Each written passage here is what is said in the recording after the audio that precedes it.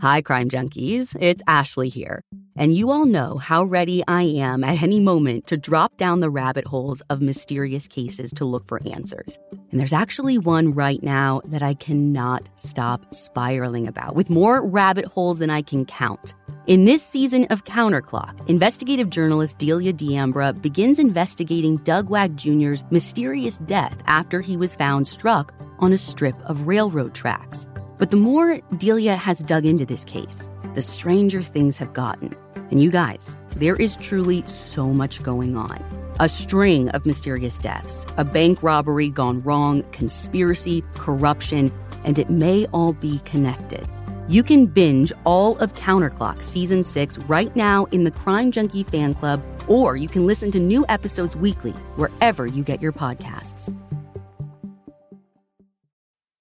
Quality sleep is essential. That's why the Sleep Number Smart Bed is designed for your ever-evolving sleep needs. Recently, I've been sleeping flat on my belly, and my chiropractor said that if I'm gonna do that, I should really have as firm a mattress as possible. So I didn't have to get a new mattress. I just cranked my Sleep Number up all the way to 100, and I've avoided any lower back pain that sometimes comes with belly sleeping.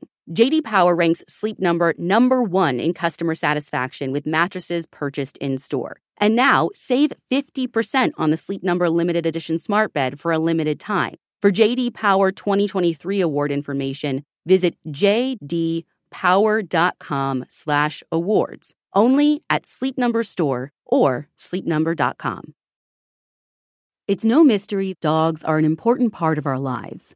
That means protecting them from parasites. Ask your vet about NexGard Plus, Afoxolaner, Moxidectin, and Pyrantel chewable tablets. NexGard Plus chews provide one-and-done monthly protection against fleas, ticks, heartworm disease, roundworms, and hookworms. Plus, they're delicious and easy to give.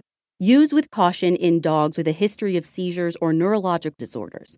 Dogs should be tested for existing heartworm infection prior to starting a preventive. Ask your vet about NexGard Plus Chews. I love a sock drawer spring clean. I have almost cycled out of all my old socks and replaced them all with Bombas. I'm telling you, once you try a pair, you'll never look at socks the same way again. Their ankle socks are my favorite. It's either that or all of their no-show socks that are in my drawer. So get comfy this spring and give back with Bombas. Head over to bombas.com/crimejunkie and use code CRIMEJUNKIE for 20% off your first purchase. That's BOMBAS.com/CrimeJunkie and use code CRIMEJUNKIE at checkout.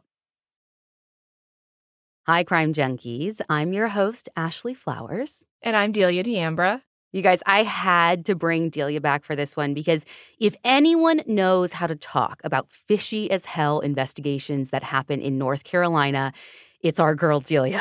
And you guys, holla. This one is a doozy. I mean, I even went back and forth with the title trying to decide if this is a mysterious death or a full-blown conspiracy.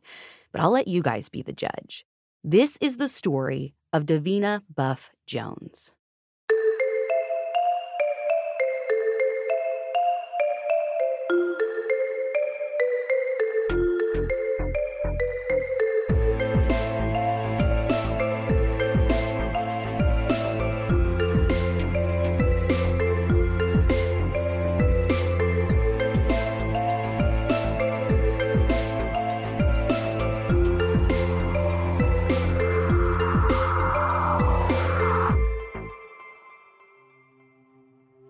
It's a little after 11:45 p.m. on Friday, October 22nd, 1999, and a police officer named Keith Kane is in the middle of his overnight shift on Bald Head Island in North Carolina. He's sitting at the police station finishing his dinner while his partner, Davina Buff Jones, who he and everyone else just calls Dee, is out on patrol. Now, it's been a pretty normal night so far, and both of them are anticipating a quiet evening in the small, wealthy community that they patrol. Yeah, so this area is about 5 hours south of where I grew up, and it's really similar to my hometown in that I can't imagine a lot of the calls would be for anything other than, like a stolen golf cart or kids vandalizing or some sort of drunk driving incident. So I'd imagine really, really small stuff. Yeah, and that's normally what it is for them. But tonight is about to be very different because suddenly, over the radio, Keith hears Dee call into dispatch. And what she says gets him up out of his seat and running to the Chevy Blazer that he's driving for the night. Dee gives her number, 4206. And when dispatch confirms, she replies, quote, 10-4, show me out with 3. Stand by, please, which in layman's terms means that she's out there with 3 people. And then a few seconds later, she comes back on.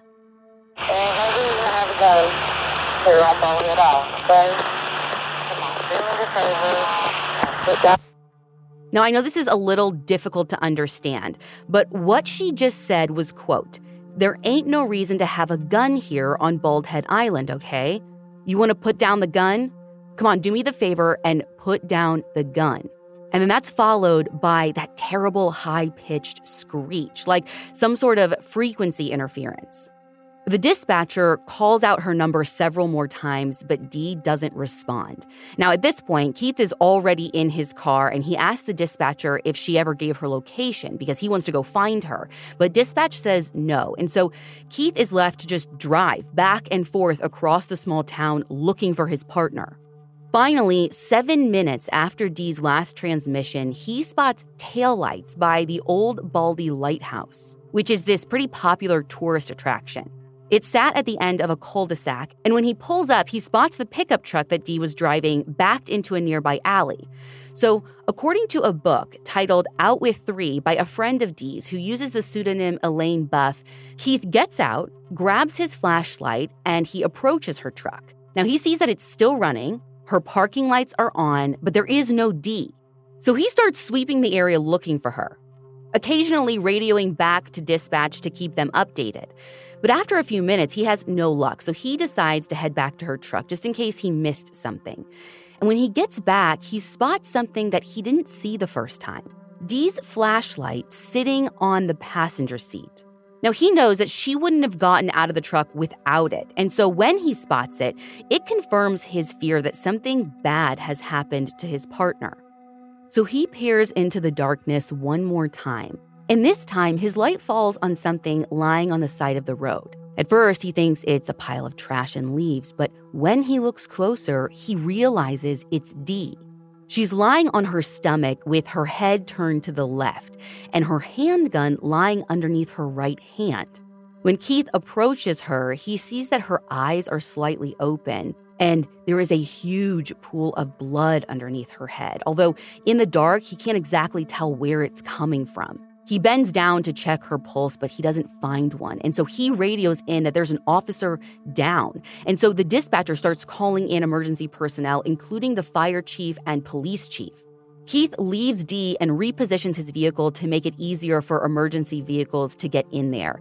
And that's when he has this thought that makes his blood run cold. He realizes that whoever shot Dee might still be out there in the shadows waiting for more people to pass by. And so instead of going back to Dee to start CPR or any kind of other life-saving measures, he positions himself on the passenger side of his Blazer, kind of like opening the door and getting into its crease for protection until backup arrives. See, that's what I don't understand. To me, for him to take that position, like, he doesn't see anything that makes him feel that there is a present threat. So the fact that he's just, like, leaving her there and hiding, like, I don't understand that. That doesn't make sense. I don't either, because when I was originally looking at this case, doing the research, I'm like, you were already like walking around, everything looks fine. There's like no one in sight. You've been out there for a few minutes at this point. And usually, again, I'm going off of TV here, but like usually you see when officers get in that position behind their door, that's like when someone has a firearm, like actively coming after you. Your partner is like laying, potentially dead, potentially in need of life-saving measures, and you're hiding till everyone gets there? Yeah, and then also when it talks about him repositioning his car, like, I understand he wanted to, like, make way for what other emergency vehicles would come, but, like, wouldn't he use his headlights to shine into the darkness, hopefully to identify some sort of clear and present threat? Like, I don't know, man. Questions. Oh, yeah. So many questions. You're going to have more. Like, this is just the beginning. So at 12:06 a.m., Fire Chief Kent Brown is actually the first to arrive at the scene. And here's what, again, I think is also bizarre. He joins Keith, like crouched behind the door. Yeah, like in my mind, I don't know if they're thinking this is just some active shooter who's like picking out random people. Again, that doesn't line up with Dee's call in. Like, I'm with 3 people, put that gun down. I don't know why. And you would think, like, if there was a random shooter who's just picking off lone people in the dark, okay, you've got people, like, swarming to this area now. That person is long gone. Why are these 2 people still hiding behind the door? Yeah, a bad guy is not going to put himself in the middle of some sort of major police response, again, unless you're looking at an active shooter situation, which clearly this has very, very little indications of. He would, this person would have shot you when you were looking around for Dee. So either way, they're both sitting in this crease of the car. Keith is filling him in on what's going on, tells him that he couldn't find a pulse, but he says that he's not really sure if he's correct anymore. Like, he's so shaken by this whole thing that he thinks he could have maybe missed her pulse entirely. But Chief Brown is more concerned still about someone else being out there. And so he decides to treat the area as what he calls a hot zone, meaning that they need to proceed like there is someone armed and dangerous in the area. Now, who gives the order for what happens next is a little unclear. According to Elaine's book, the paramedics arrive and Chief Brown decides to have them remove Dee's body from the scene so they can examine her in a safer location. But according to an episode of Still a Mystery, the sheriff of Brunswick County, this guy Ronald Hewitt, arrives and he gives the order to move her. Again, I'm not sure which is correct, but regardless of who makes the decision, the paramedics do as they're told, and they take Dee from the scene to a waiting ambulance, which speeds away towards the marina to wait for a ferry so they can then transport Dee to a hospital on the mainland, which I also never thought about. Don't get hurt on an island. Oh, my God. Yeah, so that's exactly how it's like in a lot of the places that I'm from, is you either have a helicopter who comes and touches down and gets you, or you have to take a ferry. And yeah, it gets really complicated very easily. But I think there's 2 things that we need to discuss here, which is, first, Keith says that he was too afraid, and so is the fire chief. They're too afraid to go check for her pulse and do CPR or anything. Yet they're willing to let these paramedics just roll on out there in the middle of this quote hot zone and do their thing. And apparently they face no threat. So that's strange to me. If the cops want to keep themselves safe, are they just letting these paramedics just roll the dice? I mean, well, the thing that I don't know is at that point, now that the paramedics are there so many people and lights and sirens that they're confident this person is gone? But you're right, it doesn't fully sit right with me. I don't know the details of how this exactly unfolded. And then my other thing is that they remove her body right away. Now, I understand that, and I've seen that with even cases that I've investigated where they are attempting life-saving measures, and so they are trying to rush them. But I think it's pretty clear in this case that she was deceased or very little signs of life. And well, I have to imagine again, Keith is he's in the heat of it. He's I can't remember if there's a pulse or not. I don't even know which way's up. My partner is down. I'm terrified. But you would think that before the paramedics lift her and take her away, that they would have checked for a pulse. And if there was nothing they could do, why remove her? Or again, are we going back to everyone is so scared they're literally just heave her on this pallet or whatever and let's run? I don't know. My thing is that Keith clearly thought that there was a person or persons who had done this to Dee. So that right there constitutes a crime scene for whatever factors. So the fact that they're moving her, I think, is a very bad choice because they're clearly anticipating it's a homicide or an attempted homicide at that. But again, I could also say it would be possibly a good choice if there were any signs of life. I get that they wanted to help her, but it is just very, very unfortunate. Okay, but you said something interesting there that Keith had to be thinking this is a crime scene. And again, if they're trying to save Dee's life, that is one thing. But what he does next does not make sense with that. So once Dee is out of the scene, Keith decides to go in and remove Dee's gun from the scene. So he's too afraid to go check her pulse. Now he says he does it because he's still worried that there might be someone else out there who could get it. So he rushes from behind his car, truck, whatever, grabs the gun, takes it back to his vehicle, and at first places it on the ground, but then shortly after he moves it to the floorboard to keep it safe. But again, this does not make sense to me. At this point, there's got to be a ton of people there. People already went and removed Dee. What part of this crime scene are you preserving? And why are you so afraid that you can't check on your partner, but not so afraid that you can go take her gun from the scene? Does that make sense at all? No, it doesn't make any sense. But I think when I go back to what this agency's size was, their experience, like these are telltale signs of someone who does not know what they are doing. This is someone who probably has never worked a crime scene or a homicide, certainly not of someone close to them. And so like, I do think this is probably a really clear example of just incompetence and sort of ignorance that you just don't know. So yeah, you could say maybe it's nefarious for some reason, but this kind of like bumbling of evidence, like, moving it more than once. My question, though, is, he's touching it, right? Like, I guarantee you he's not wearing any sort No, of he wasn't. gloves. He was wearing no gloves. So he's ruining any chance to, like, gather fingerprints. Like, again, the scene at this point is, like, severely compromised. But to your point, like, we said at the top, right? These people on this, like, super wealthy island, they're not seeing homicide investigations. Mm-hmm. Like, it's kids are out drunk. Kids are vandalizing this. The golf cart got stolen. Whatever. But I don't know. Again, your profession is law enforcement. I think not moving the murder weapon once, but like twice, like it feels a little intuitive. Sketch. It does. Yeah. It's very sketch. So while Keith and Chief Brown are waiting for backup, the paramedics examine Dee's head wound more closely while they're there at the marina. They find a single gunshot wound on the very back of her head, right at the center of her skull. Since she was laying on the right side of her face, remember, she's like facing left, she has a lot of blood pooled there. But the only injury they find is that single bullet hole.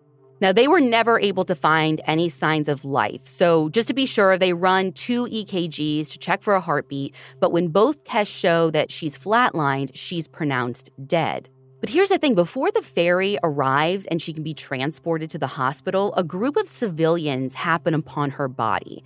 See, they had been at a local restaurant and had heard the gunshot. So they were actually evacuated to the ferry landing so that they could leave the island. So they are there when the paramedics arrive, and a few of them actually see her body lying uncovered after she's pronounced dead. And you might be wondering, because I certainly was, if she's been pronounced dead, why is her body not in a body bag to, again, preserve evidence? Why is she just like in the open for people to actually see? Well, the answer's a little unclear here as well. Elaine's book says that EMS didn't have a body bag, so once she was pronounced dead, they covered her with a sheet. But again, when the civilians see her, she isn't covered. And by the time the ferry gets there, EMS realizes that, she probably shouldn't make the trip to the mainland just there out in the open because exposing her to all of the elements is going to contaminate any evidence still left on her body. So at that point, they take 2 sheets and basically like sandwich her between them for the ferry ride. So because of this, to me, it sounds like she was never really covered with that first sheet at all, or maybe she was and then uncovered. I cannot be sure. But once Dee's body arrives at the hospital, the medical examiner makes a preliminary report before the pathologist starts the autopsy. But right away, he makes several mistakes that just don't make any sense. First, he significantly overestimates her height and weight. And we're not talking like a few inches or a few pounds here. Dee is just under 5 feet tall and weighs less than 100 pounds. But this ME notes her as being 5'4" and 140 pounds, which, like, I don't know, I'm not an ME, but you don't, like, eyeball that stuff, right? Don't they have, like, a scale? I don't understand how this happens. Yeah, I mean, every ME or forensic pathologist that I've ever interviewed, I mean, they have like a measuring tape. They measure the body when it comes in. And like, again, like sometimes there's variations because after you die, like, things do happen with like the way your body's positioned and things like that. So your height can be like a slightly bit off, or like even weight, depending on if someone's like, but 40 bloated. pounds? But like, no, like in my mind, I'm looking at this and I'm just going like, this guy's scale is either just not calibrated properly, or to play devil's advocate, whoever in her life that like said she is this small, this tiny, like maybe that was slightly off. And then like the truth is somewhere in between. But like, I don't know. I feel like it's just really kind of shoddy measurements. Yeah. And we all know you've dealt with some interesting MEs in your day. Oh, yes. So it's not yes. always on the up and up. But here's the most significant mistake that is made. And it comes when he notes the location of the gunshot wound on her head. Again, the only injury she actually has is that single entry wound on the very back of her skull. There's no exit wound. But the ME notes the entry wound as being on the right side of her head, just underneath her ear, and completely makes up an exit wound that just isn't there. Now, all of this false information does end up getting fixed when her autopsy is performed later that morning, but it ends up having devastating consequences because when the news of that incorrect location of the gunshot wound, and again, this is where I'm like, was this dude just eyeballing stuff? Because I know the blood was on that side of her face, but like, there's no hole. Yeah. Making up an exit wound, that's like basic observance, especially to a skull, because you do have these sort of flat bones that clearly show entry and exit. And this is what I can't write off as even you being just bad at your job. Like this, I don't know. This feels wrong in all of the worst ways. So again, when this news comes out of this incorrect location, so people start hearing, I don't know how they're hearing, but word is getting around that she was shot on her right side below her ear. And the investigators end up hearing this. So some people start to think that this might not have been a murder, but rather Dee died by suicide. But here's the thing, the scene back on Bald Head Island doesn't quite support that. And what they find there leaves them with more questions than answers.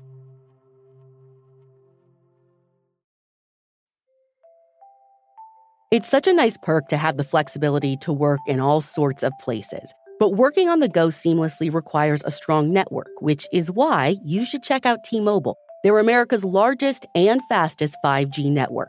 Plus, they also cover more highway miles with 5G than anyone else. And that's been great for me especially because these last few months, I've been doing a lot of on-the-ground reporting with our team, from northern Wisconsin to Utah to the middle of nowhere, Indiana. No matter where I go, I'm able to stream, make calls, or get those case-altering DMs from sources, which that's my favorite part.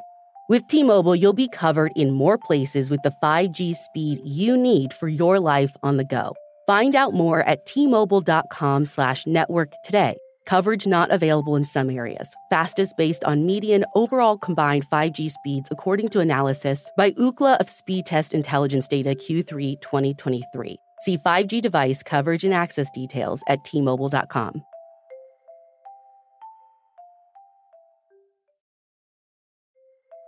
This show is sponsored by BetterHelp.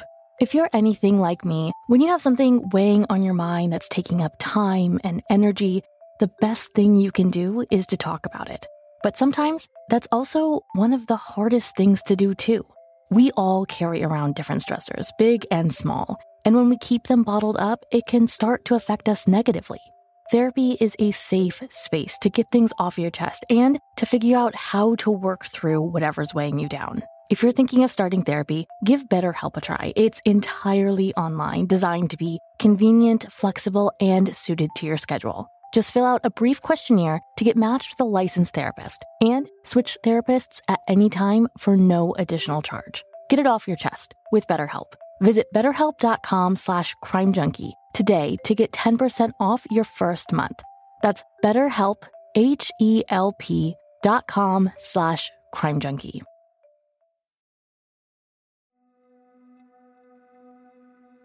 At the crime scene, there are 3 groups of law enforcement officials working to process it. See, the Bald Head Police Department is too small to run the investigation on their own, so it falls to the Brunswick County Sheriff's Department and the State Bureau of Investigation, or SBI. Right off the bat, investigators at the scene find the pool of blood from where Dee's head had been, as well as drops of blood in between that pool and her truck. Now, they also find some blood on the left side of her truck and the back tailgate. They actually find a bloody handprint there. So, Delia, again, what do you expect would be done with this scene? I would expect them to collect that blood to see what blood is hers, if there's foreign blood there. Take some sort of impression of that bloody handprint, or at least photograph it. I mean, all of the things that you're trained to do, right? Cool. Well, none of that happens.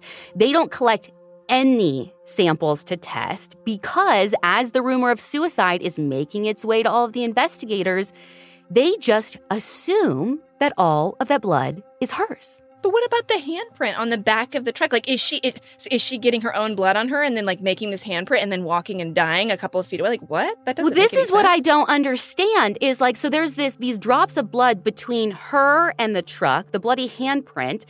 And again, she is said to have had the gun right underneath her hand. So you would imagine if she shot herself, again, not on the side, but in the back of the head, shot herself and fell right there, did she walk to the truck, touch the truck, go back to where she was? Because where she fell is supposed to have been where she was shot. None of this makes sense. Now, the one thing I'm not sure of is I can't tell if the handprint is taken and analyzed in any way. I couldn't find any more mention of what happens to it in our source material. But again, the fact that none of this evidence is taken for testing is baffling to me.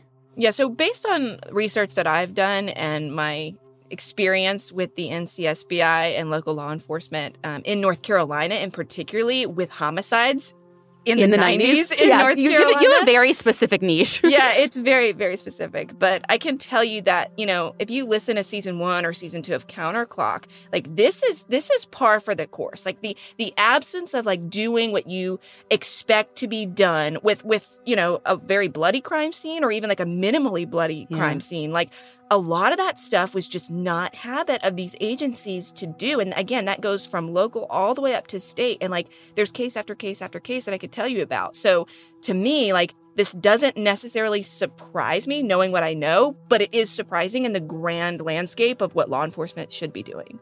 Again, all the more reason I'm so glad that you came on for this episode, because again, as like an outsider looking in, I'm looking at this and I don't care that it's 99 or whatever, that all of this seems like something you would just know, right? Even the layman crime junkie knows to do this stuff. And then especially, you want to excuse away, the Bald Head Island people, they don't see this. You bring in SBI. Like, it is really easy for my head to go, like, down some wild conspiracy paths. But you're saying you've seen this over and over again. And it's like there's, they're not covering up every murder. Like, at some point, people were just bad at their job back then? Yeah, like I've lived in the conspiracy and I've come out the other side and just realized that like maybe it isn't conspiracy. Maybe it truly just comes down to just like really, really poor police work. And that's just so tragic. Yeah, well, unfortunately, this isn't the only thing that kind of gets like overlooked, because there is also what looks like drag marks going from Dee's truck to where her body was found, which might explain the blood droplets, but again, does not totally align with this idea of suicide.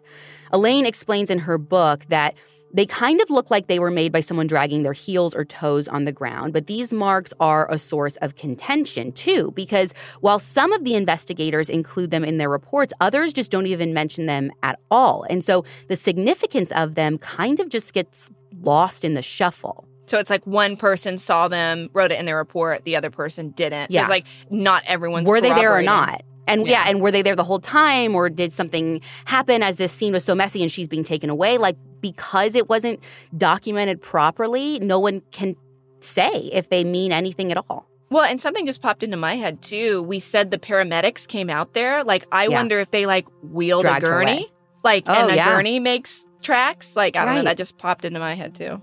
Well, and again, I don't know what the scene was like. If everyone truly thought there was an active shooter, did they pick her up and drag her away just to get to safety themselves? No idea.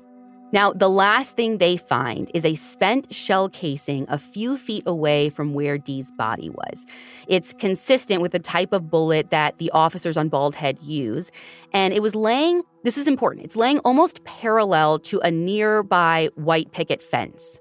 But what's interesting is that as crime scene techs are taking photos of it, something happens to it.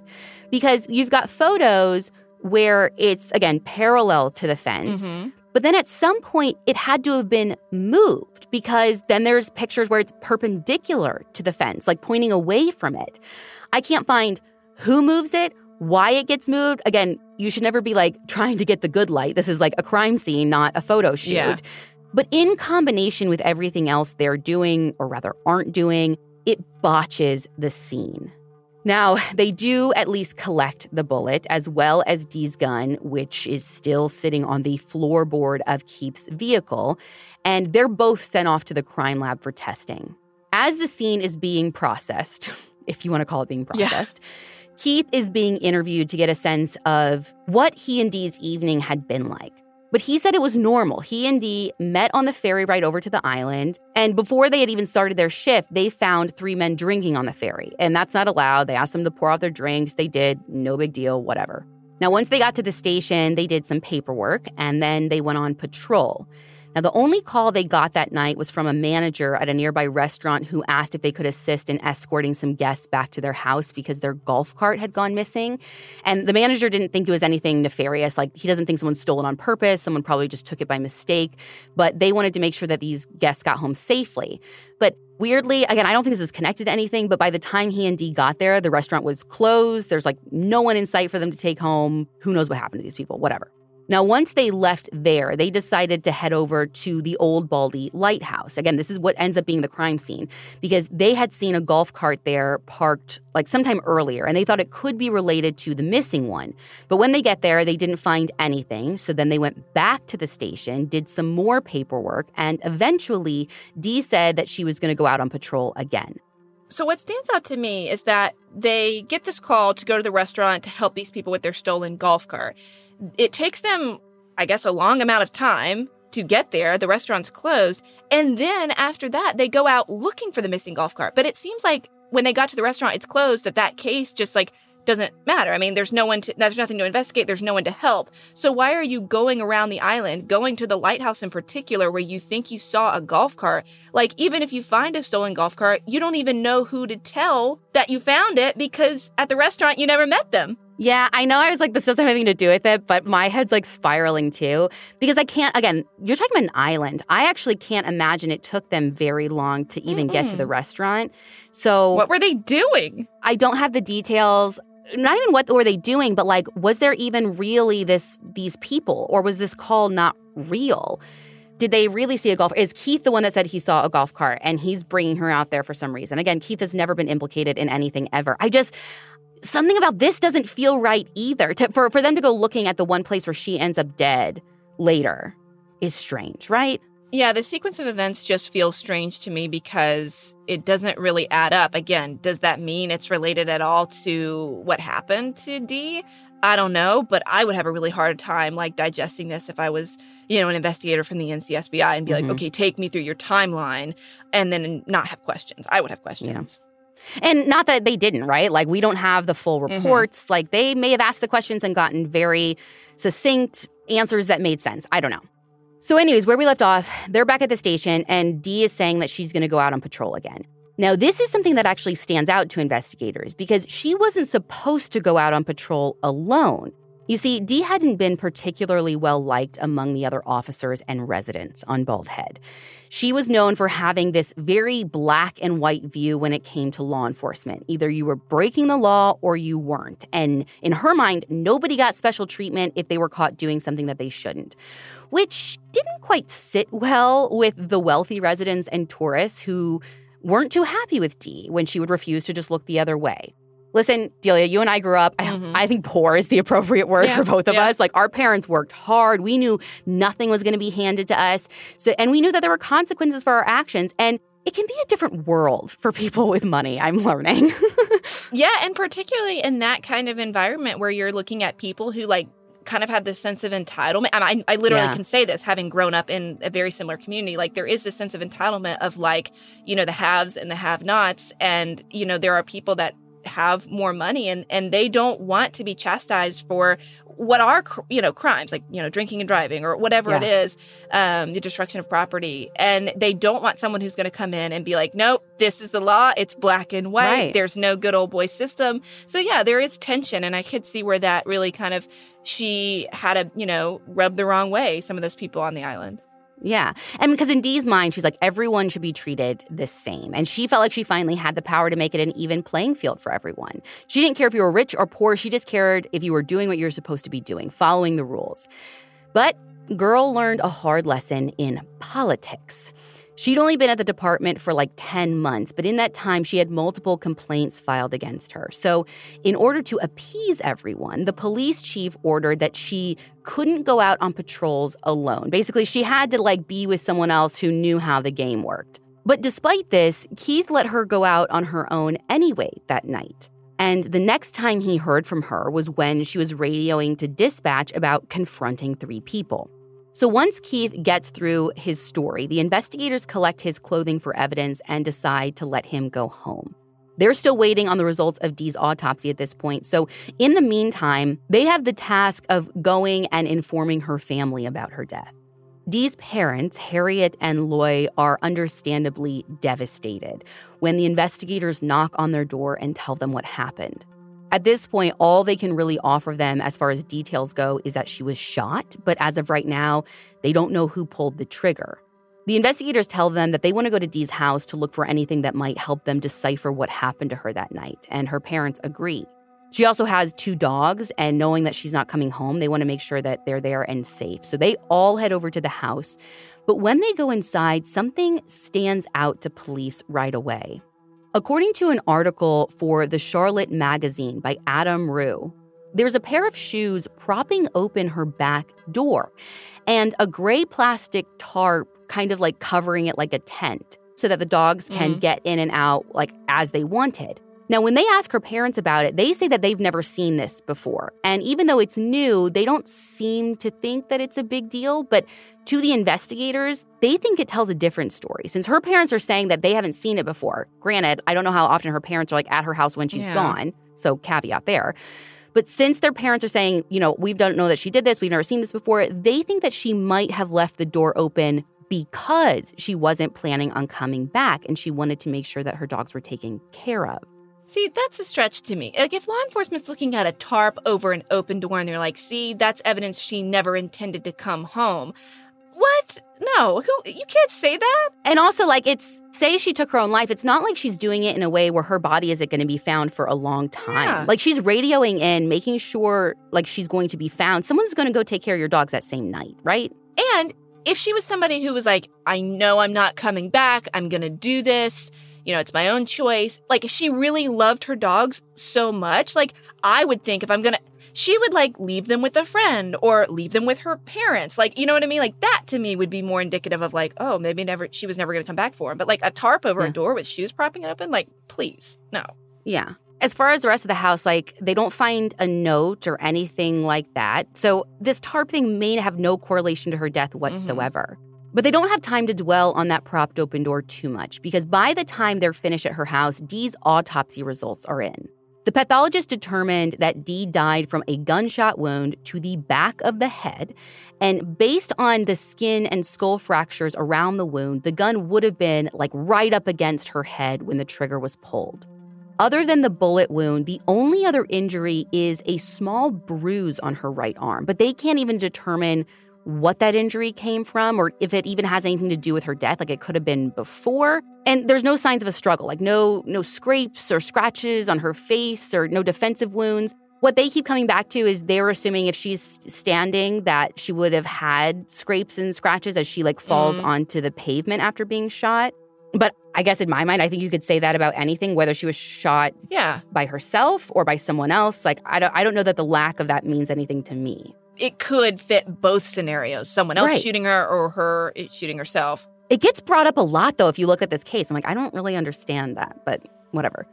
Now, unfortunately, based on the autopsy alone, they can't say for sure whether she was murdered or died by suicide. And at this point, news that a police officer has died on Bald Head Island has made its way around the small community. And like any small community, rumors have started swirling about what might have happened. The civilians who saw Dee uncovered on the ferry landing have told their friends and neighbors about what they saw, specifically about the blood that they saw pooled on the side of her head. But there are others that aren't willing to buy this suicide theory so easily. And the thought that there could be a murderer on their island does not sit well with any of the residents. And so at 11 in the morning on the 23rd, Sheriff Hewitt calls a press conference alongside the Bald Head Island police chief, Karen Grasty. Even though they don't have many answers at this point, they want to try and put the community's mind at ease. But the reaction isn't quite what you'd expect. Instead of pushing for the murderer to be caught, Elaine's book describes the locals pushing for the case to just be closed as quickly as possible so it doesn't disrupt the tourism industry. And with the rumor of suicide already floating around, the thought that an officer might have died by suicide is a lot easier to make go away than a murder. Yeah, and, this kind of thing, I feel like we see it so often in cases. I know I've seen that in the cases I've investigated, on the Outer Banks of North Carolina, and people get really touchy about how like a murder is going to negatively impact like the area and business. But like, hold the phone. Like, okay, who cares about making a buck? Like, we have a dead person and there is someone who committed a crime still at large. Like that, how that doesn't take precedence in people's mind over like, oh no, people might not come visit the area just blows my mind. Yeah. Well, it doesn't matter. Like, despite everyone hoping that this would just go away, the police aren't ready to just close the case, at least not yet. So once this press conference comes to a close, Chief Grasty heads back to the crime scene to continue the investigation. But what she finds completely shocks her. Have you ever had a feeling that someone wasn't being fully truthful with you? When you need to do a gut check because you're pretty sure something isn't adding up about someone's past, you should turn to Truthfinder. Whether it's a creepy neighbor or a random phone number that keeps calling you, Truthfinder has you covered. You can search for people by phone number, address, name, email, and more. Truthfinder can be especially helpful for running confidential background checks on anyone you're planning to meet from online dating apps. If you're on a dating app, you need to be on Truthfinder too. Truthfinder helps you identify potential threats so you can avoid them and protect yourself. Millions of people use Truthfinder to find out about people in their communities. If you've got questions about someone, you need to try Truthfinder. And if you're me, you always have questions about people. Truthfinder has helped me access useful, helpful information about the people I'm in contact with that are all my family, especially my kids. Truthfinder has made it simple to be cautious about the people we surround ourselves with. And the peace of mind it's given me is so incredible. Go to truthfinder.com/crimejunkie for a special Crime Junkie offer. That's truthfinder.com/crimejunkie to access your special offer today. Spring has sprung, and so has allergy season. But when it comes to the cost of your allergy meds and other prescriptions, checking GoodRx can help you save and stay healthy. GoodRx is the free, fast, and easy way to find the prescriptions you need at a lower price. With GoodRx, you can instantly find discounts, compare prices, and save up to 80% at the pharmacy. GoodRx is accepted at all major pharmacies in your neighborhood, including CVS, Walgreens, Rite Aid, Vons, Walmart, Sam's Club, and many more. And remember, GoodRx works whether you have insurance or not. Even if you have insurance, GoodRx may beat your copay price. So if you're looking for seasonal allergy relief with low-cost prescription medications, GoodRx is a walk in the park for you this spring. For simple, smart savings on your prescriptions, check GoodRx. Go to goodrx.com/crimejunkie. That's goodrx.com/crimejunkie.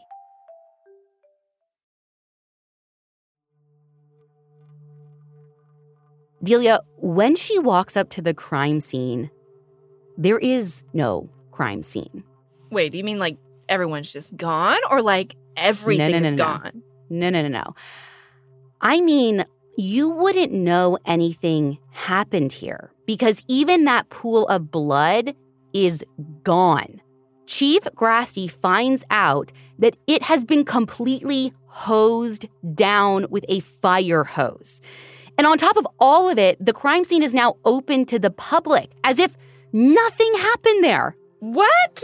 That boils my blood. What? Same. Chief Grasty is furious. And so she asks around to see who gave the order to have this scene cleaned.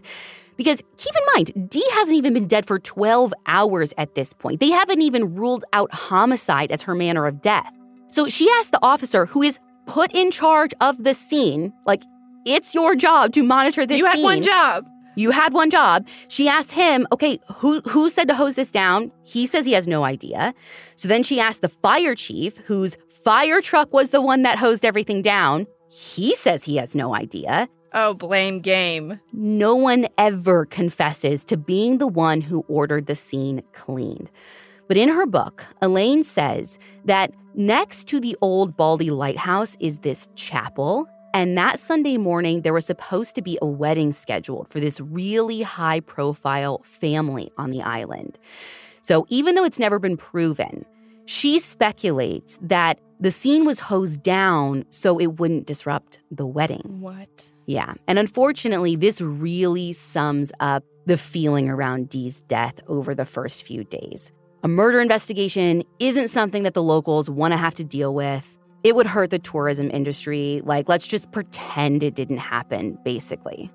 So now that the scene is completely destroyed, the investigators are left with the very few pieces of physical evidence that they've already collected, which is really just the gun and the shell casing. But it's going to take weeks for the crime lab to get results on those. So in the meantime, they start trying to piece together Dee's final days, and they ask the public to come forward with any information that they have that could help them. But Dee's family already actually has someone in mind that they want investigators to look into. It's a guy named William Hewitt. He was an ex-boyfriend who used to be a detective with the Brunswick County Sheriff's Department, and also just so happens to be the sheriff's nephew. Yeah, I was going to say that last name, Hewitt. Sounds familiar, right? Mm-hmm. Now, he's working with SBI now, and wouldn't you know it, he was actually called to the scene the night of her death. Okay, that right there is a very clear conflict of interest to me. And I've seen this. I go back to counterclock investigations where I've experienced this. Yeah, if there's a family member or someone who is tied to the victim or victims of a crime, they should not be handling any part of an investigation, even peripherally, even if they're just there to just lend aid. No, they need to be gone. And so this kind of thing to me, it just reeks of again, small town, nobody's doing what should be done. And it's so icky to me. Well, when they learn more about this guy, Dee's family says that he was a little too obsessive, sometimes showing up to her house without warning. And they kind of described him as a quote unquote loose cannon. Now, when investigators talk to him directly, he explains that he and Dee's relationship was pretty turbulent, but that they'd broken up a while ago and things had been better between them recently. But he does bring up an incident that happened just a few weeks before her death that tells investigators things weren't all sunshine and rainbows in her personal life. According for that same article for the Charlotte Magazine by Adam Rue, William says that Dee called him one night, and during that conversation, she made a comment about wanting to harm herself. Now, he was worried enough that he said he seriously contemplated driving to her house to check on her, but Hurricane Irene was rolling in, and he deemed that it would be too dangerous. So he said he kept her on the phone for another hour just to be safe, make sure she was fine, calm down, and then he said after this, everything seemed to be okay, so he just kind of let it go. Now, when they asked William where he was on the night that Dee died, he said that he was at home watching TV, and then he went over to a friend's house before he was called in to assist on Bald Head Island. Now, that time span from when he says he starts watching TV, again, alone, to when he goes and sees his friend is about a 2.5-hour window. And it's interesting to note that from where his house was to where Dee was killed is just a 7-minute ride by boat. And he would have had access to a boat because he just so happened to be fixing a boat up for someone that he knew. Now, here's the frustrating thing. Beyond Will's initial conversation with investigators, I can't find anything about whether or not he was cleared right away. I mean, I'd like to think investigators did their due diligence and tried to verify his story, but there's nothing out there with any more details about the investigation into him specifically. And this is obviously super frustrating because even though Will's alibi seems like one that police should maybe take a second look at, I mean, you're alone for 2.5 hours, basically when this crime is happening. As far as I can tell, again, I don't have everything, but it doesn't seem like they do. Maybe that's because everything he said fits into what they're already trying to prove. They think Dee shot herself. Will tells them that she had been suicidal before. Good enough. Thanks for giving us a plausible story. Person who otherwise would normally be a prime person of interest. We will take your word for it and move on. That's kind of how I feel. Case closed. Goodbye. But thankfully, they actually don't just close the case quite yet. They do talk to more and more people who knew Dee. And over the following weeks, they get a fuller picture of who she was. One of the people that they talk to is another one of her exes, this guy named Scott Monzon. He's a fellow police officer who works on Oak Island, which is about an hours-long journey west from Bald Head. He tells investigators that they had an on-again, off-again relationship, and at the time they were off, but still on speaking terms. Scott even says that on the day she died, they spoke on the phone 3 times. During all 3 of their conversations that day, Dee wanted to make sure that they were still friends despite not being together anymore. Yeah, I mean, I understand keeping a peaceful, cordial relationship with an ex or even an on and off again ex, but 3 times in one day and you're not even together, I don't know. That doesn't feel awesome. Her last call to him was less than an hour before she died, and he remembers thinking that she sounded uncharacteristically quiet, but there wasn't anything that she said in that call that made him worry. In fact, when they hung up, he clearly remembers her saying, "Talk to you later." Now, he also said that their relationship wasn't an easy one. In fact, just 2 nights before she died, Dee called him and asked him to come over to her house, and when he arrived, she was like wasted. He says that drinking at all was really out of character for her, so being completely hammered was super concerning. She wasn't acting like herself. She was saying over and over again that she just wanted to talk. But in that state, he knew there's no way that they were going to have any kind of productive conversation. So eventually, he was able to get her to calm down and go to bed. But when he tried to leave, I guess she got up and followed him home. And over the course of the night, she was driving back and forth between her house and his house several times. And finally, he actually called the police and asked them to warn Dee, you got to stay off the roads. And that's the only time that she stopped. So again, I know they were on again and off again based on her calling him and trying to have this conversation, her calling him over and over, "Are we still friends?" It sounds like maybe she still wanted him in her life. Yeah, there's clearly something going on between them. It seems like maybe a little bit one-sided for her. I mean, and again, her behavior patterns of using alcohol when clearly that wasn't something common for her. Yeah. I mean, it seemed like she was definitely going through something. But something that really strikes me is, he's saying that this happened 2 nights before she died. So it's one thing if it's in the months leading up, but 2 nights before, she was clearly struggling or going through something, which only gives law enforcement more fuel to support their suicide theory. But all of these things you have to take into they say victimology, right? This is all part of that information. Now, Scott was working at the time of Dee's death, and so he's ruled out almost immediately. But there's no shortage of people for them to look into because remember, Dee wasn't well liked among the Bald Head residents. And so they take a look at everyone that she had given a citation to recently, as well as all of the people who had filed a complaint against her. They even look into the 3 guys that were drinking on the ferry, which I find interesting because if you remember, her call was about being out there with 3. But one by one, all of those people are cleared. Now, one of the last people that comes on their radar is an EMS worker named Mike Ilvento. According to the episode of Still a Mystery on Investigation Discovery, Dee actually had a pending sexual harassment case against him at the time of her death. So you want to talk about things happening in her life right before. But now that she's gone, this case is closed. And while it seems like a promising lead, it actually doesn't go anywhere because Mike was also on duty when she died and his coworkers can back up his alibi. So to their investigation, he's just another dead end. And I know we don't know this, but my mind starts to go he's on duty. He is a paramedic, EMS. There's only a certain number of those that got dispatched to her death. Was he also at the scene? Was he there? Yeah, Again, not making sure, he's not sus in that way, but in my mind, No. I'm hold on. There's only a small pool of EMS that came there, right? So listen, at this point, as investigators are learning more and more about Dee, again, these incidents that are happening right before her death, they start to lean more and more into the theory that she died by suicide, even though her family insists that that's not something she would do.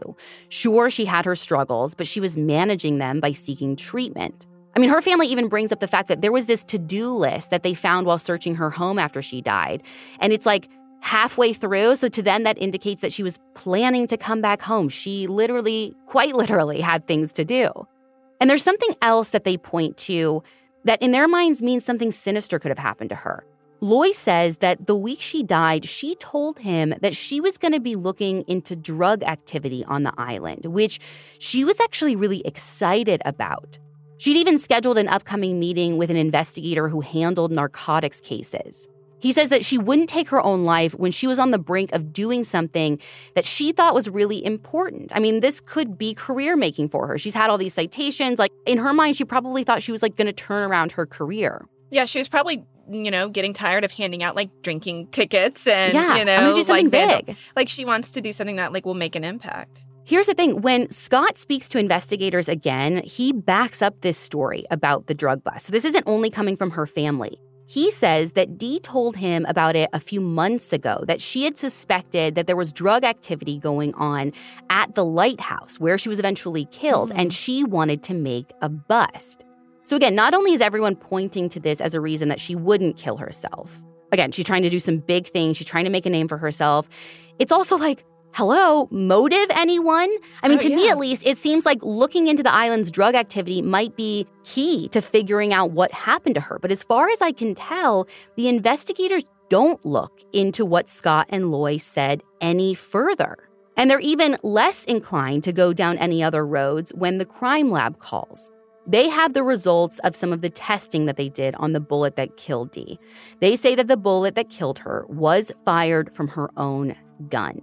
And at that point, that's enough for them. This, combined with everything they learned about her life, the investigators put together a report so the district attorney can make the final ruling. Now, the DA's name is Rex Gore. And 6 weeks after Dee's death, he releases a statement with his final ruling and claims that all the evidence points to her dying by suicide. But just a second here. I want to think about this just so people can understand. When it says the DA made a final ruling, I've never heard that.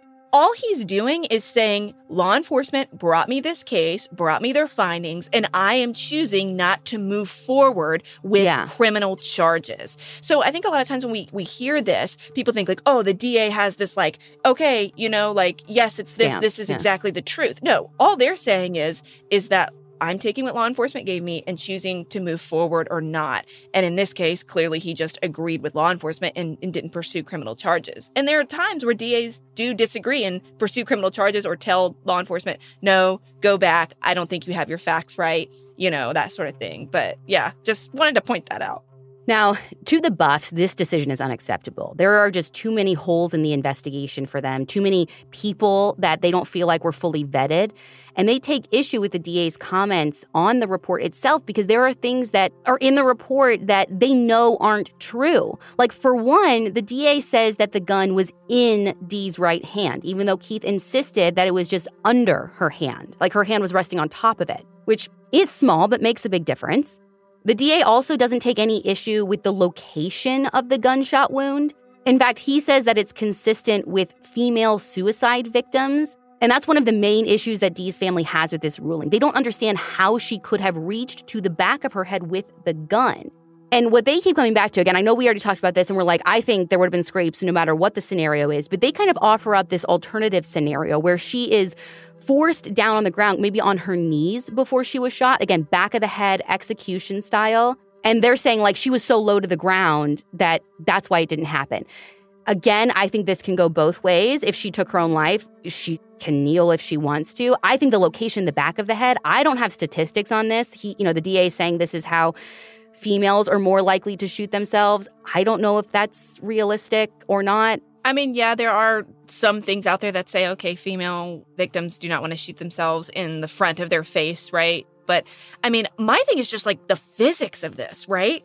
Trying to pull the trigger, again, I don't want to get into the graphicness of it, but in my mind, it does not make sense to me. And again, you combine that with all the things we talked about earlier about the blood at the crime scene, You would think that the second you do that and pull the trigger, wouldn't the gun fall behind you as opposed to keeping it in your hand, then your hand falling next to you, and then it being under your hand? Yeah, it being, and again, if we had photos of this, right? This, that would be awesome. But your hand laying on top of a firearm or in the actual, components of it is very different. And again, to your point, it's different when someone is deceased or dying. It's very hard to be, have dexterity in your fingers to get in that position. But it's not if it's just, put underneath your hand, potentially by someone else. So, yeah, there's a lot of things with it that I'm just how does the physics work with this? It doesn't make sense. And then, mind you, again, we've got to have blood droplets back to the truck, the handprint on the truck, all of it. Yeah. Now, one of the main points of frustration as well is the fact that the DA didn't wait until all of the results were back from the crime lab to make their ruling. They just had the ballistics analysis back, but they were still waiting on, they had, I guess, done some fingerprint analysis from her weapon, because again, that was pretty much the only thing they took into evidence. So they didn't have any kind of analysis about the fingerprint. So you'd think they'd want that to be it was only her fingerprints on the gun, but they were willing to say, nope, suicide before that came in. So over the following months, her family kind of waits. They're hoping that the last few tests are going to bring up something that will get the DA to look at this case again. But when the results finally do come back, they actually shock everyone. The crime lab wasn't able to find any prints on Dee's gun. None. Not hers, not Keith's, which seems almost impossible, right? Like if they're claiming that Dee died by suicide, she can't wipe her own gun down. And we know that Keith touched it twice. So wouldn't you at least expect to find his prints on the gun? But they're saying there's nothing. Yeah, I mean, the fact that there are no fingerprints, it's one of those things where you look at a crime scene and you go, okay, it's not just what is there, it's what's absent from the crime scene. And that can tell you so much. And so in my mind, I'm thinking there's only a couple reasons for this, which is the gun is wiped, right? Which is, could lead to a lot of theories, or in the handling of it between the lab, between Keith, like it does get wiped or something like that. But again, the absence of her prints on a gun that law enforcement is saying she used to take her own life, that does not add up.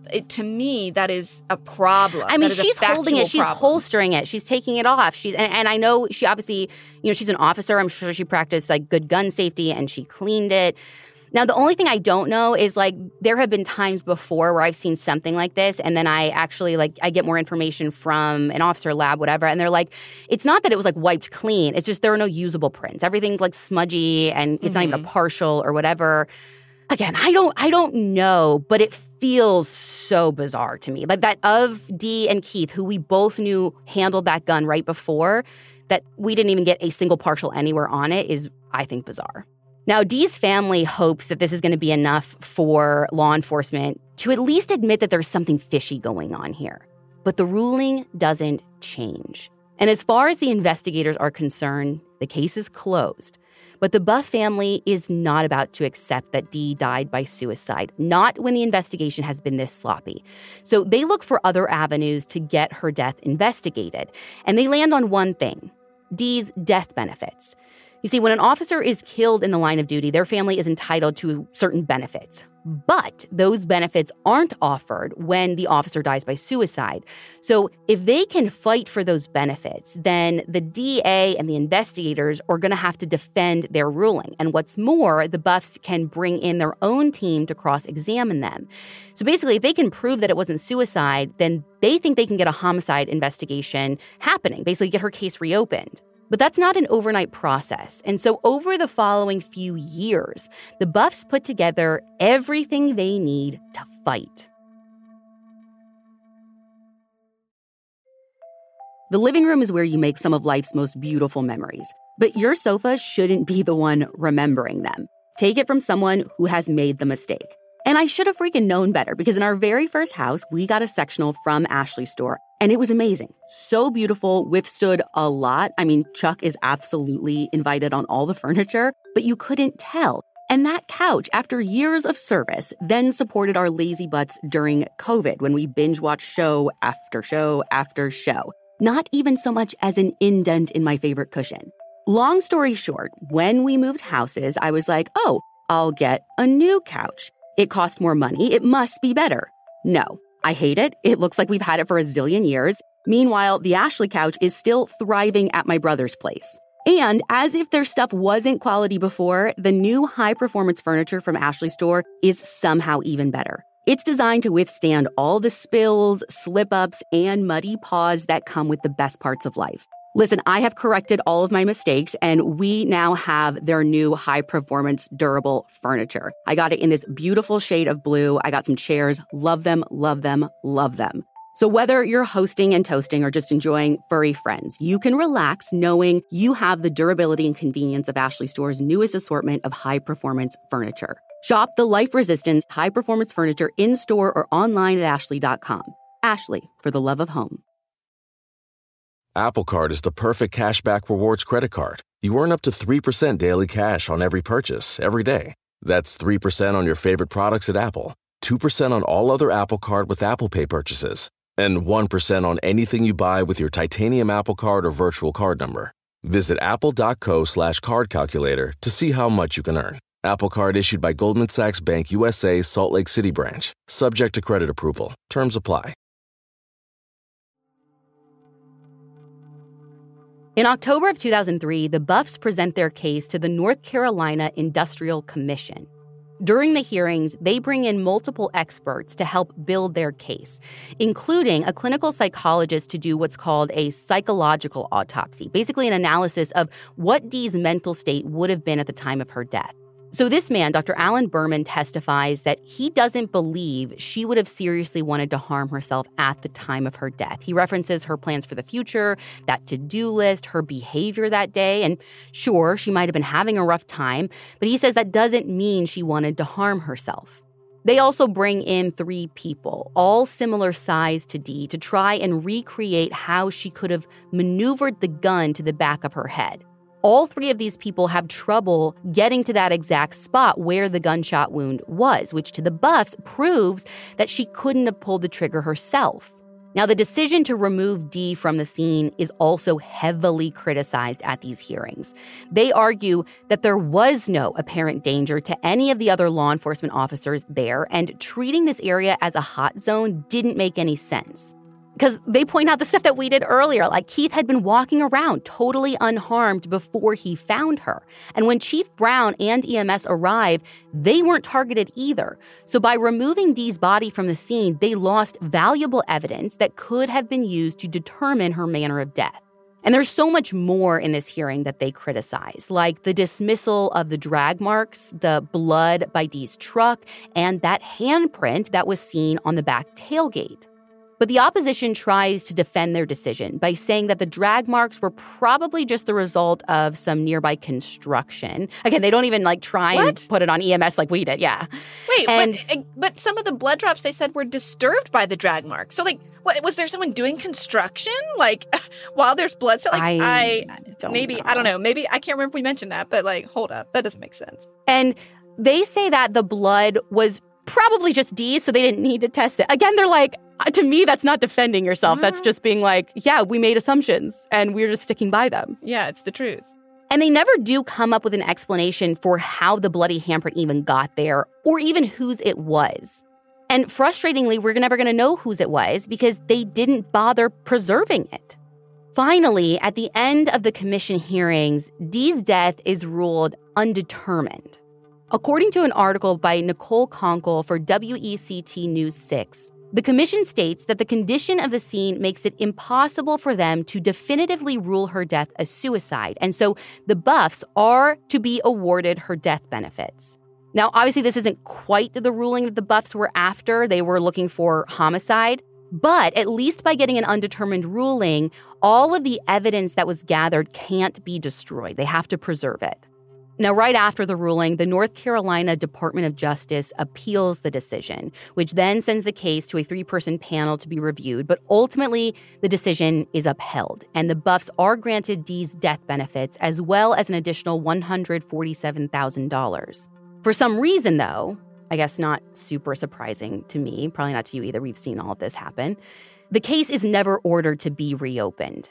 In 2005, the DA does conduct an internal review of the case and actually brings in everyone involved so they can go over every piece of information that everyone has. And at the end of this meeting, they turn it all over to the SBI. And in turn, the SBI takes almost a year to go through all of the original case files, track down leads that weren't investigated at the time. But in May 2006, they actually agree with the original ruling of suicide. And it's actually when they conduct their investigation that they finally come up with an explanation for the blood on Dee's truck. You're going to love this. So they say that it got there when Keith was trying to secure the scene. Keith? It's Keith the whole time? What? But is it? Because keep in mind, Keith never talked about getting blood on him or touching Dee's truck after he found her. And again, it would have been super easy to test and be yeah, that's mine. Okay, cool. Fingerprint. I don't know. To have this be an answer so many years later when the guy was the first one to find her at the scene. And I don't know if they're saying the droplets are him too. So he goes over to her and then runs back. But he ran to his car, not her truck. This is what I do not understand. So if they're saying that as their rationale, okay, he did say at one point, he told the fire chief, I tried to check for a pulse. I don't even know if I got her pulse. So that tells me he may have come in contact with her and blood. So I'm not saying that can't be true.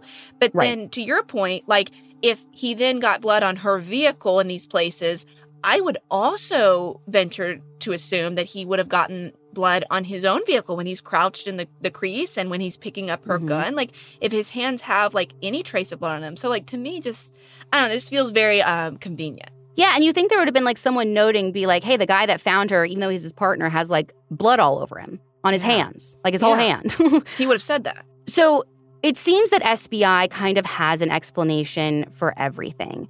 And they don't even stop there. They go so far as to claim that Dee actually orchestrated the scene to make it look like she'd been murdered so that her family could get her death benefits, which I don't think makes any sense. It's not like she had kids to look after. I mean, and aside from this just being really offensive in nature. It's almost like victim blaming in a Almost? very like What? in a very passive, like, probably this is what the case was with her. Like, I don't like that at all.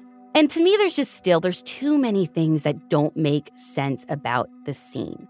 Like, why is that gun completely clear of the prints? Without more information, I can't explain away the blood droplets and the handprint. There are so many questions. Again, who are these three? So, and I know they're saying she orchestrated it. She's like pretending she's out there. The placement of the gun, the fact that it didn't fall behind her and to her side. There is something more going on here. But I'm not an expert. And the SBI concludes by saying that the case should stay closed. And for 7 years, that's how it stays. That is, until 2012, when a new district attorney named John David is elected. According to an article for WWAY3 News, he announces that he has reopened the case. And he's brought in 5 retired FBI agents that have no connection to Baldhead to conduct a review, which I think is like the best thing you could have done. Unfortunately, though, he says that after an extensive review process, even the investigators, these guys that were brought in, they can't agree on what happened. But ultimately, he says he's convinced that ruling her death as suicide is not the way to go. And so the case will stay open for as long as it needs to. Though, while that's a good thing, just keeping a case open and no one looking at it, what good does that really do? Yeah, I mean, it's good in one sense that it's like, okay, maybe if another DA comes along or someone else comes along that wants to, dig into it. But yeah, it really does just leave it in this strange limbo, no man's land. And that's like worse, almost, I feel like. Can I give you my one last wild conspiracy thought about this? Please do. So this case, I feel like I didn't really start hearing about it until this 12, 15, whatever. So I think it was a very localized thing for a long time. What if? Zero proof to back this up. This is me speculating only. What if as people started getting interested in this and more people started poking around, when a case is closed, the records should be available to people. What if it's reopened not as a way to get her case reinvestigated, because that's not what's happening? What if it's reopened as a way to make sure that no one gets to see these reports and stuff that you and I are talking about? I can't tell you about the fingerprint. I can't tell you about the books. I can't see it. And so we're all left to run in circles without actually being able to get to the bottom of it, because maybe there is something to get to the bottom of. Yeah, I think to that point, if law enforcement or a DA's office leaves a case opened, it triggers a lot of exemptions for the records. And so if they did that to create a barrier to have someone come in and get to the truth, yeah, I mean, yes, there's a world in which that's possible. However, my issue with that is they did bring in these kind of third party people that would have been privy, I would imagine, would have been privy to some of those intimate details that aren't public knowledge. And if they still were this is baffling, I don't know. And you would hope that if there was something shady going on, they're waving the flag being something terrible happened here. I don't know. My conspiracy theory is lack of conspiracy theory and is more of, I think this is just really, really shoddy police work. I think these were people that didn't know what they were doing. And I think in my mind that this is very, very much potentially a murder in so many ways. And there was some tunnel vision that came into play and all of those factors it is just the worst kind of ending to a story, if you even call that an ending. Well, hopefully it's not the end, but it is where the case stands today. There are still so many questions surrounding her death, But even though it's been over 20 years, her family still deserves to know what happened to her. So if you have any information about the death of Davina Buff Jones, you can submit a tip to the Brunswick County Sheriff's Department at 910-253-2777.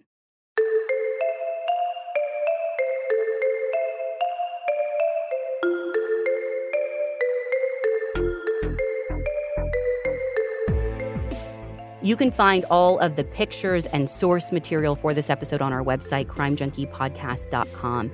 Make sure to follow us on Instagram at crimejunkiepodcast, and we'll be back next week with a brand new episode. And if you want to hear other wild stories from North Carolina in the 90s, you should listen to Counterclock Season 1 and 2. But there are 4 seasons to binge, and all of them are incredible.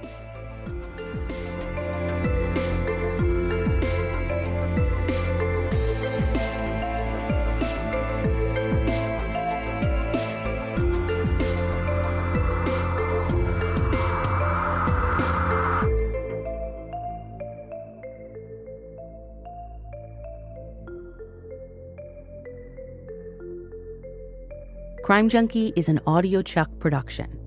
So, what do you think, Chuck? Do you approve? At Amica Insurance, we know it's more than a life policy. It's about the promise and the responsibility that comes with being a new parent. Being there day and night. And building a plan for tomorrow, today. For the ones you'll always look out for, trust Amica Life Insurance. Amica. Empathy is our best policy. They say plants like music. Yeah, no, like really, they respond to the vibrations of it, which means that this playlist you're listening to, the plants are too. You know what else plants like? Organic soil from Miracle-Gro. It's made with all the best stuff like wood fiber and compost. Plus, it's OMRI certified organic, which officially means it's made with superior ingredients. And when you give your plants the stuff that makes them happy, they won't judge you on your iffy playlist. Hear that, plants? So go ahead and give them Miracle-Gro.